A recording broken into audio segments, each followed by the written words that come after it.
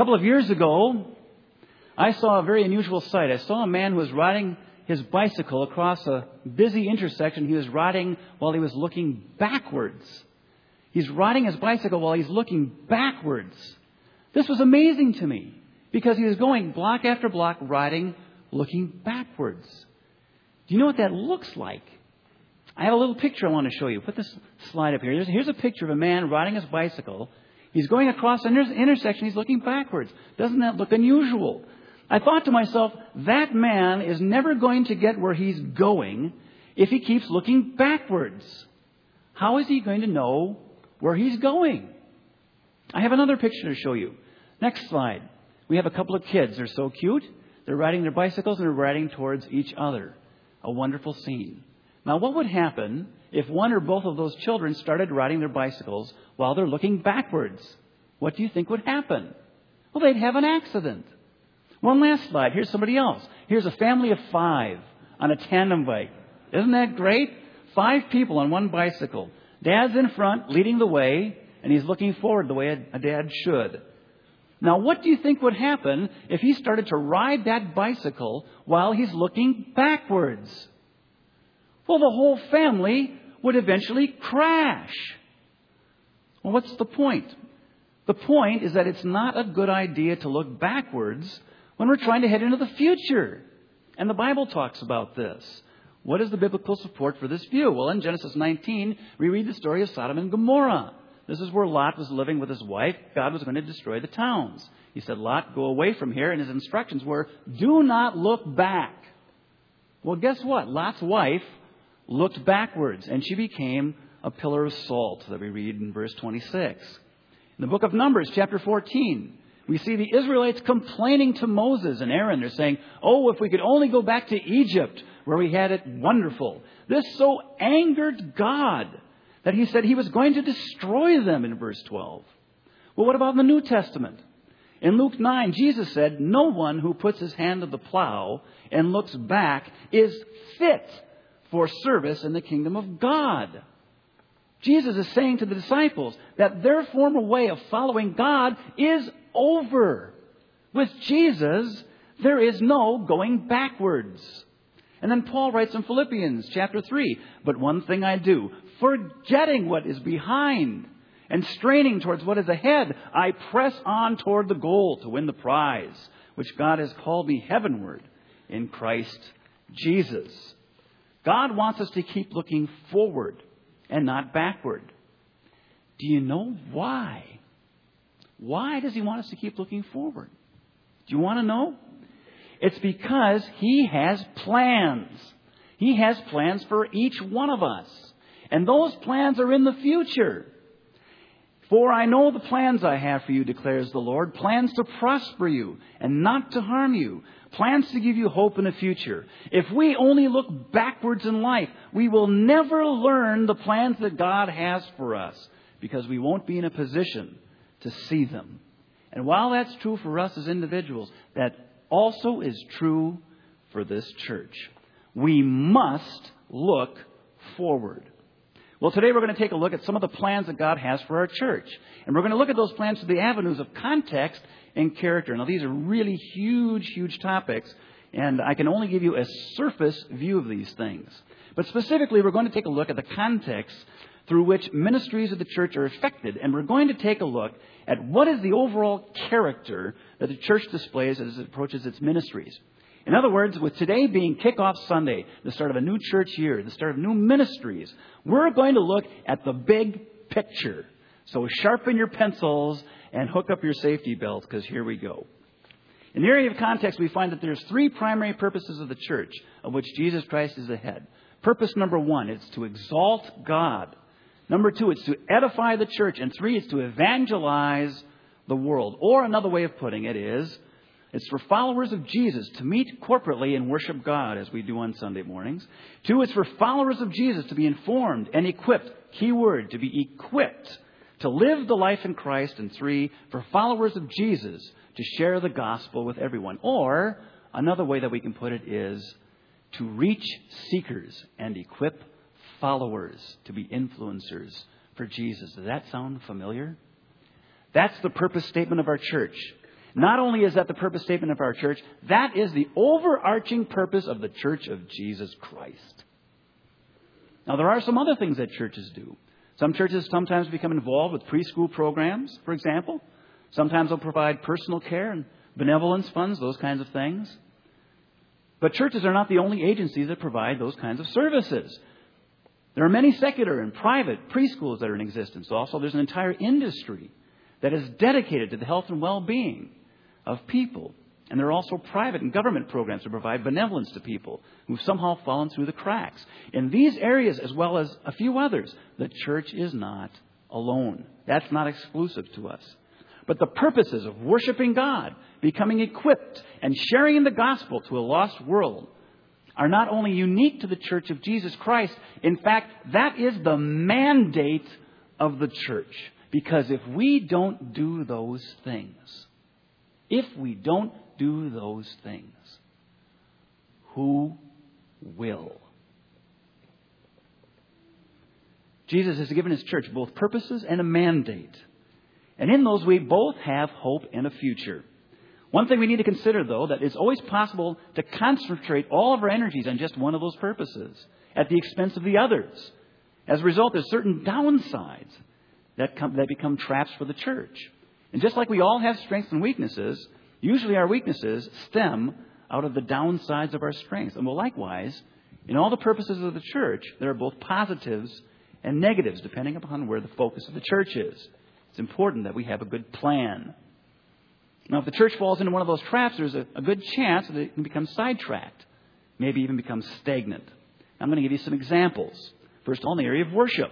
This is the corporate body that is gathered together to offer thanks and praise to God. Well, the positive side of this is that when we focus on worship, we are placed in a right relationship with God as we recognize and acknowledge His greatness when we compare it to our meekness. If we never worship God, we will never approach seeing Him for who He is and seeing ourselves for who we are. But there's also, believe it or not, a negative side to worship. If we end up devoting the church exclusively to worship, if it becomes the preoccupation of the church at expense of everything else, then it becomes a short path to what we call the worship wars. Or to say it another way, what happens is we become more involved with worshiping worship, or worshiping how we worship, rather than worshiping God. And sadly, it usually revolves around the music in the church, whether or not we get to hear our favorite songs. All the while, we forget the point. It's not for us to be pleased. It's for God to be pleased. Well, what kind of music pleases God? Colossians 3:16 says, "Let the word of Christ dwell in you richly as you teach and admonish one another with all wisdom, and as you sing what? Psalms and hymns and spiritual songs with gratitude in your hearts to God." The point is, there are many kinds of worship music, and God likes them all. In light of that, we don't need to have the worship wars taking place here. Now, in the area of equipping, this is where the individual believer learns about what it means to be living the life in Christ. There's a wonderful positive side to this. When we focus our efforts on becoming equipped, learning what it means to be a follower of Jesus, we become like Mary, as we read about her in Luke. Chapter 10, as she sits at Jesus' feet, having chosen what is better, to hear the words of Jesus and to follow in the footsteps of the Master. Last week, Pastor Randy gave a wonderful message comparing Mary and Martha. But while there's a wonderful benefit to this, there's also a downside. We need to be aware of that. The main trap of having a preoccupation with equipping is that we forget that we're being equipped to actually do something. We're supposed to do something with what we've learned. In other words, we're supposed to be equipped for action. It's not just the acquiring of knowledge. That's not the end of it. Now, a little example we can find, this is hinted at in the story of the Transfiguration, Matthew 17. This is a situation where Jesus has gone up a hill. He's brought his 3 top disciples with him, Peter, James, and John. And at the top of the hill, Jesus is transfigured. He becomes glowing white. And all of a sudden, Moses and Elijah appears with him. And it's a wondrous sight. And all up until this time, Jesus has been explaining to his disciples and teaching his disciples, discipling his disciples. And in this moment, the disciples have no idea what they're supposed to do.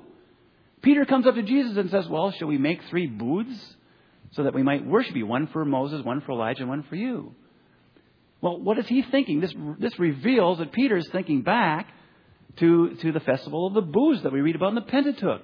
Here is Peter who's putting his hand on the plow. He's looking backwards. And he gets a rebuke from it, from none other than Almighty God, who says, this is my beloved Son. Listen to him. Well, what does that indicate? It indicates that they weren't listening. Jesus said all kinds of things to the disciples.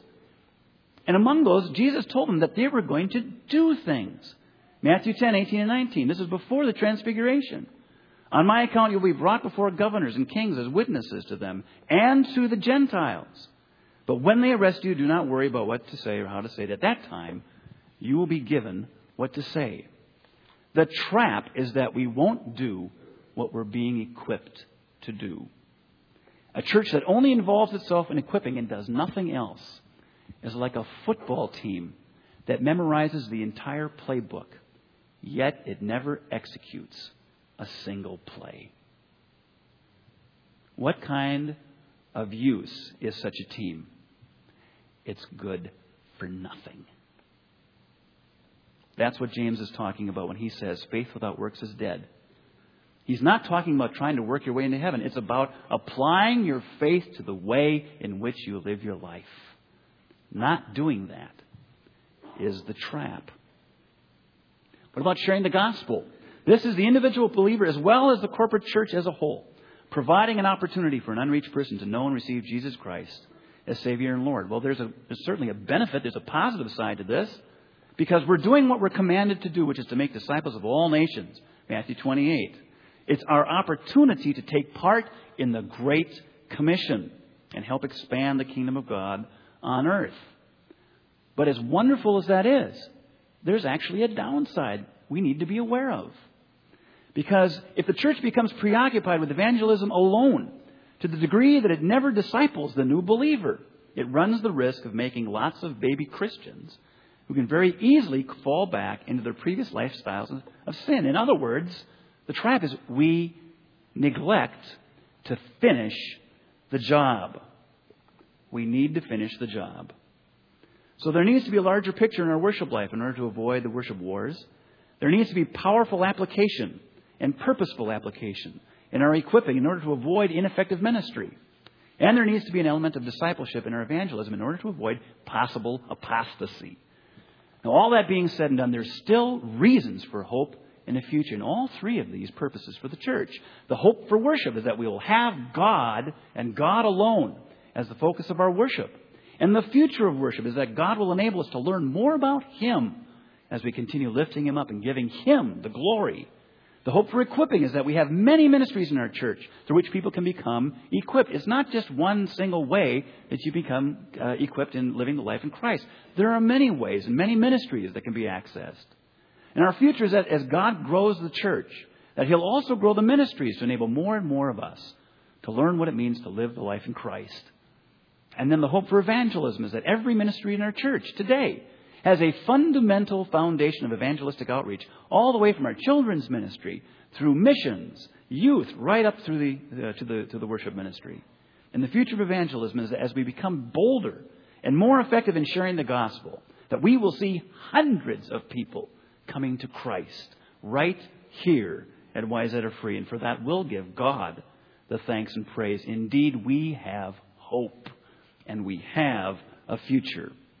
That's the context of our ministries. What about the character of the church? Character. This is how we view the church. This is how our attitudes are when we're affecting ministries. It's the overriding attitude displayed by the church as it affects ministry. Well, what kind of image comes to your mind when you hear the word church? You go back to your child and say, here's the church, here's the steeple, open the doors. I did it wrong. I'll do it over again. There's all the people. Okay. How do we normally view the church? Do we think of a building? Do we think of this room? Is the church just a building? Is it a place where people go on Sunday morning? Is it an institution? Is it a social club? Does it have a definable mission? How do you view the church? What do you think the church is for? Why are we here? If I were to ask every one of us today, what kind of a church do you think we ought to have? And what do you think we ought to be doing? How many different opinions do you think I would get? Probably more than one or two. Do you think? How many different views would we all have about the church? Now, in light of that, and this is where the rubber meets the road, because this can be challenging for us. We like having control ourselves. We like having our own opinions, our own views. Here's where the rubber meets the road. How do you think Jesus viewed his church? There's many passages in Scripture that reveal just that. And we're going to look at just one of those. So turn, if you will, to Matthew chapter 16, verse 17. You'll find it in your pew Bibles. It's on page 973. We'll also have slides overhead, too, if you wish to follow along that way. This is the famous passage that takes place in Caesarea Philippi. Jesus asks the disciples, who are people saying that I am? And then finally, who do you say that I am? Simon Peter says, you are the Christ, the Son of the living God. And he's commended by Jesus. And then he says in just half of one verse how he expects his church to behave. We pick it up in verse 17, Matthew 16. Jesus replied, blessed are you, Simon, son of Jonah, for this was not revealed to you by man, but by my Father in heaven. Now watch closely. And I tell you that you are Peter, and on this rock I will build my church, and the gates of Hades will not overcome it. I will build my church, and the gates of Hades will not overcome it. The King James Version reads, and the gates of hell shall not prevail against it. Now, I like that rendering a little bit better because it gives a little more accurate reading of the Greek. Will not prevail against it. Now, this is a passage that many people have discussed over time, specifically regarding the Greek rendering of Peter's name and the phrase, this rock. But regardless of those kinds of discussions, there are two main points that are unmistakably clear. One, Jesus said that he was going to build his church. He did not say that he was going to build Peter's church or anybody else's church. The church belongs to Jesus and no one else. It's Jesus' church. This church is Jesus' church. Two, Jesus said that the gates of Hades will not overcome it. Now, just think about that for a second. The gates of hell will not overcome it. First of all, what are gates? Gates are designed to do two things. They're designed to let people in, and they keep people out. They're not offensive weapons. They're stationary. They don't move. No one would ever think of throwing a gate at somebody in a conflict. Yet there are many people who think that this passage means that Jesus means that hell is going to throw its gates at the church and the gates will not prevail. That is an incorrect interpretation of what Jesus is saying here. You don't throw gates at the church. What about Hades? Hades is a Greek word. It translates to mean the underworld or the grave or the place of the dead. It's a place that is accessible by gates. And it sometimes is also translated to mean hell. And Jesus says that the gates of this place are not strong enough to withstand his church. In other words, the church is meant to break down the very gates of hell. That is what Jesus is saying. What Jesus is describing is a church that is in motion. It's not a church that is stagnant. It's not the gates that are in motion. It's the church. It's the church that's on the move. It's not a church that's stagnant. It's a church that is engaging the opposition, engaging the adversary. It's a church that Jesus says will ultimately be victorious. Victorious. How is that possible? Romans 8:2 says, for the law of the Spirit of life in Christ Jesus has set you free from the law of sin and death. That means it can no longer touch us. We've been set free from it. So in Matthew 16:18, Jesus is indicating that he has infused his church with a dynamic force. The Message puts it like this. This is the rock on which I will put together my church. A church so expansive with energy that not even the gates of hell will be able to keep it out. Wow. What does a church like that look like? I want to show you something. This is a video clip from the early days of the war in Iraq. And I streamed it off the internet, so it's a little bit grainy, but I think you'll still be able to see what the imagery is. This was the day that the British Marines came into town. And you're going to see a couple of things. You're going to see Marines taking sledgehammers to the doors of Saddam Hussein's palaces. But the real image that I want you to remember, that I want burned into your mind this morning, is the last image. You're going to see an armored truck with British Marines in it that literally smashed through the gates of one of Saddam Hussein's palaces. Please watch the video screen overhead. Go ahead, Pat. Dawn in Basra today, and Challenger tanks rumble through the ornate gates of the main presidential palace. The assault on Iraq's second city is just hours old. The tanks and the Marines behind them aren't stopping. Push forward across the most symbolic ground in southern Iraq. This palace, the seat of Saddam's power here. Power that the Marines are smashing away. Different building, different way in. If a hammer won't do, try this.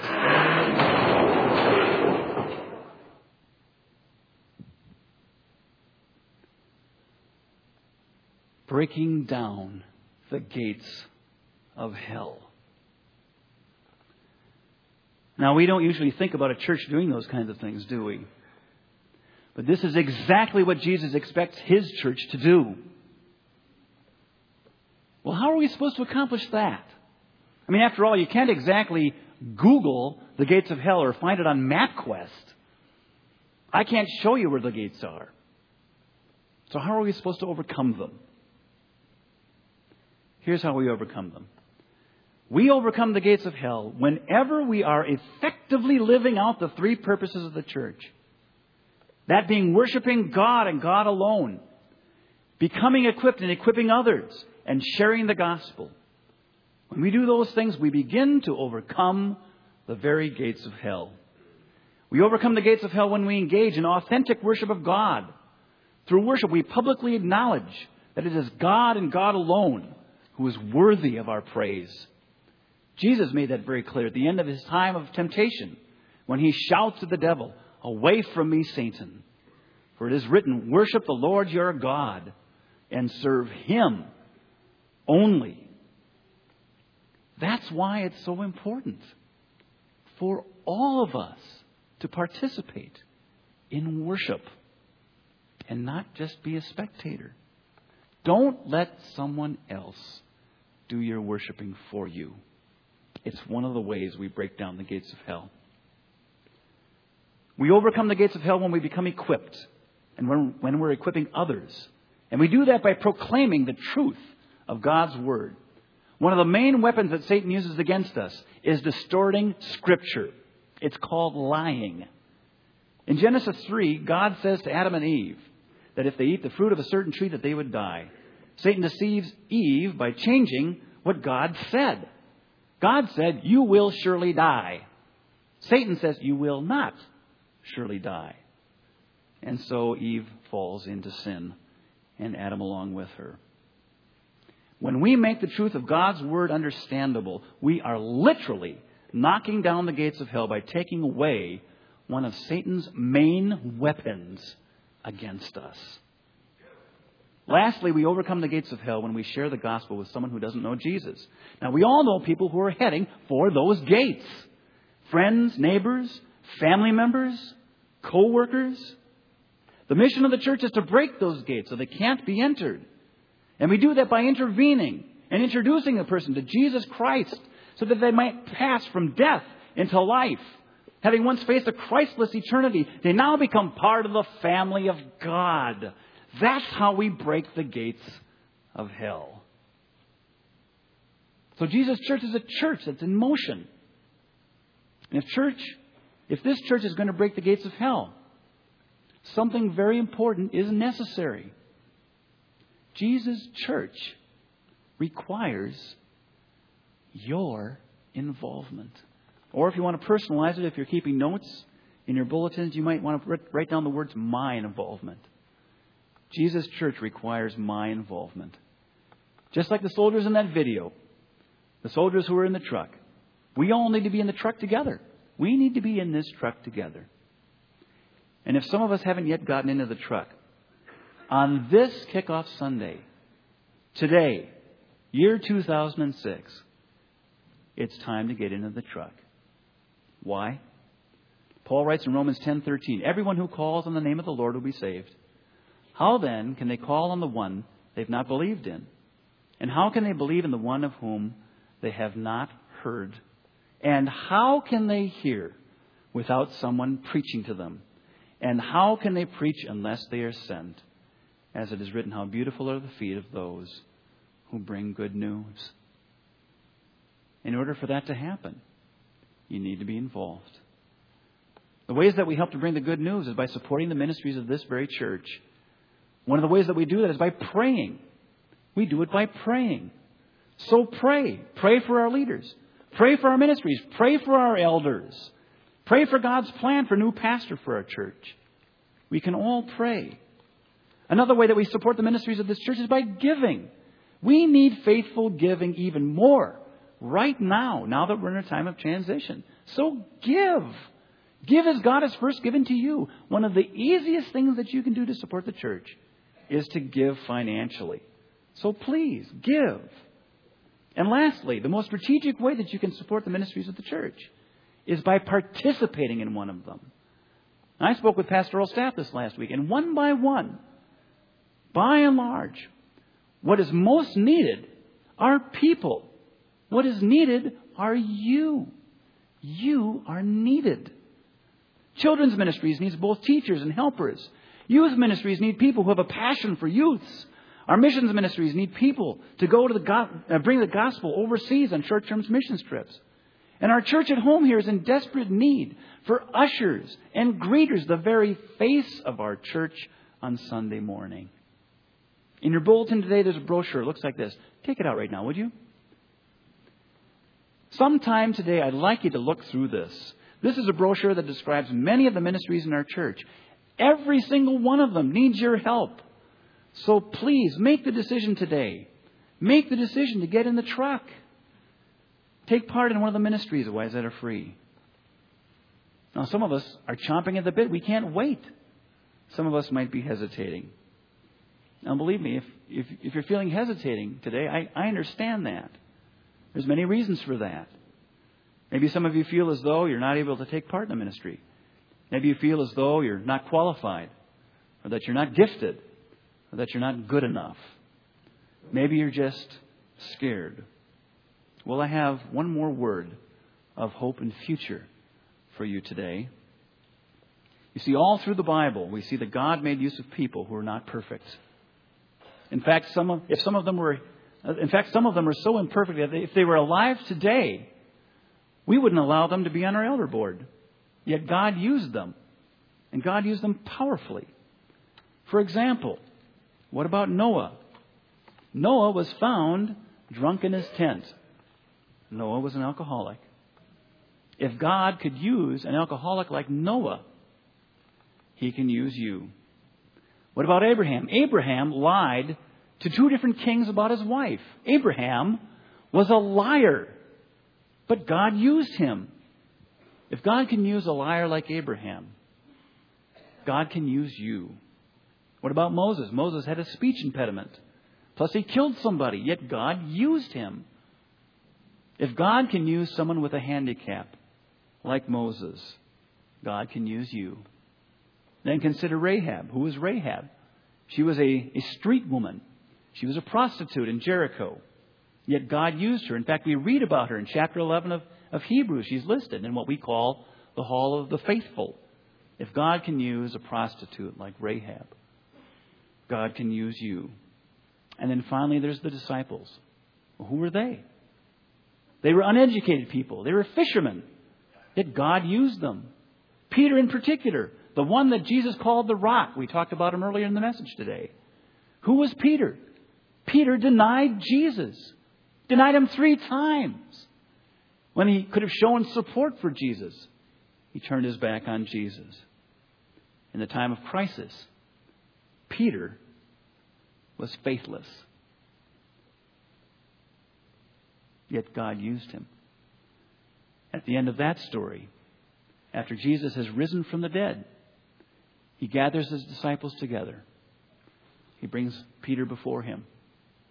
And he asks Peter, Peter, do you love me? And Peter said, yes, Lord, you know I do. And Jesus said to him, feed my sheep. If God can use someone like Peter, He can use anyone, including us. And that is our hope. That is our future. We have a mission, we have a purpose, and we have the mandate. Now is the time. Now is the time to get in the truck and do some gate crashing. Let's pray. Heavenly Father, thank you for this new year of ministry. Thank you, Father, for your church. Thank you for this church. And thank you for the many ways that you have had your hands on this place and upon these people. And Father, as we look ahead to the coming days, as you grow your church and as you grow us, help us all to better understand what it means to be the church that you envision. Help us to do the things that you want us to do and to be the people that you want us to be. Thank you for giving us hope. Thank you for giving us future. Father, if you can use anyone, you can use us. In Jesus' name.